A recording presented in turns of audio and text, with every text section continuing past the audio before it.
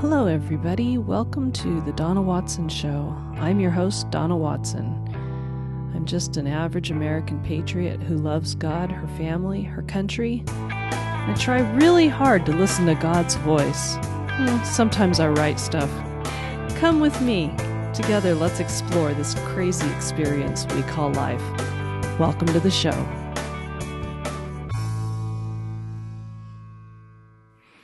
Hello, my friends. Welcome to Season 2, Episode 1.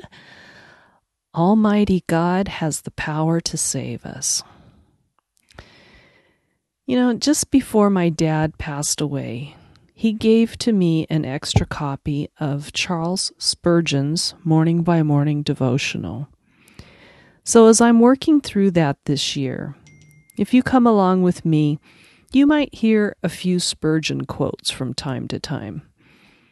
But going through the books that my dad has read and seeing the passages that he has highlighted has been a comforting exercise to me, and it's helped me to realize that even though he's gone on to be with our Lord, part of him remains here with us.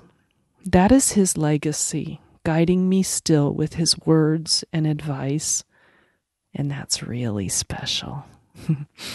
Back to Spurgeon. One of the topics that Spurgeon wrote on was how God is mighty to save. We find a scripture verse in Isaiah 63, verse 1, that reads in the New Living Testament version, "It is I, the Lord, who has the power to save." Oh, what an awesome promise that is. Spurgeon writes, Christ is not only mighty to save those who repent, but he is able to make men repent. He will carry those to heaven who believe, but he is, moreover, mighty to give men new hearts and to work faith in them. That's not a popular thing to say in our current culture, is it? We don't like it when people make us do stuff, do we? But that is really kind of how life is. We just don't like to talk about it. Brendan Burchard said recently, if you don't have clarity, you become an automaton in someone else's plan. In other words, if we don't keep our wits about us, if we don't pay attention to where we're going and plan our own steps forward, we become a pawn in someone else's game. I believe that's really true. Today, we are facing a battleground of the mind. And if we don't guard our thoughts, there are those who would keep us constantly distracted from walking our own path. And when we do that, we march to the beat of their drum, not ours. God has been impressing on me lately the need to watch what I say and to watch what I think. He is indeed mighty to save. God is all-powerful. He is the one who bends the hearts of men, both rulers and the poor, and everyone in between. And make no mistake, prayer does change things. That's not just a cute saying. I've seen it play out too many times in my own life to deny the truth. That's why it is so important to pray for those in our lives whom we know need the touch of God, those who need to have their hearts turned back to God. We need to pray for our enemies, no matter their political party or what they've done to us or our loved ones. And believe me, I know that's not easy to do. But my Bible says that God will hear our prayers. He will answer. He will turn the hearts of men to him. But we need to realize that we are called to do something. I was reading in Exodus where the Israelites were fleeing Egypt and Pharaoh's army was pursuing them until they were backed up against the Red Sea. The people were afraid and they began to mutter that, maybe we should go back to Egypt because it would be better to be a slave in Egypt than a corpse in the wilderness.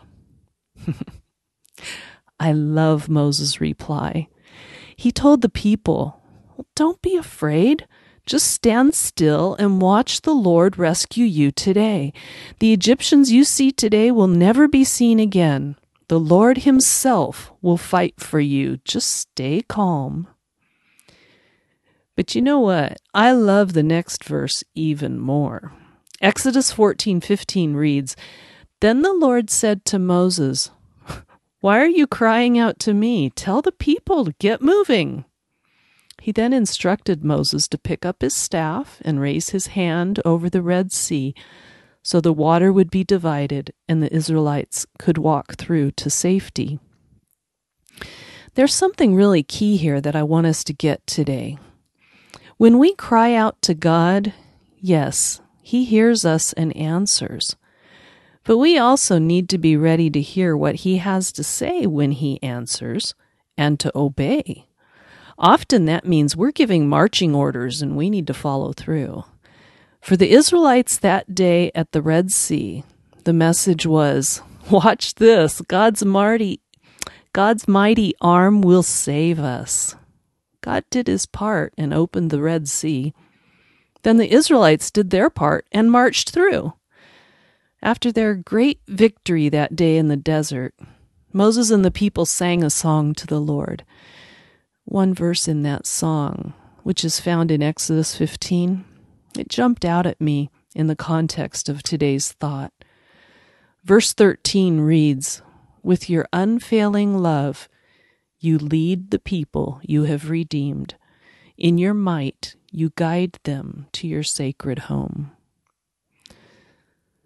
Spurgeon says Christ is mighty to save. You are powerless to reclaim the rebel, but your Lord is almighty. Lay hold on that mighty arm and rouse it to put forth its strength. Just remember, my friends, man doesn't get the last say in this life. God does. What are your marching orders today? Do you need a miracle? Is there someone in your life whose heart needs to be turned back to God? Let's pray together for our friends, our loved ones, and our enemies. And then let's see what marching orders we get when God answers. That's it for today. Love you guys. Talk to you soon. Bye-bye.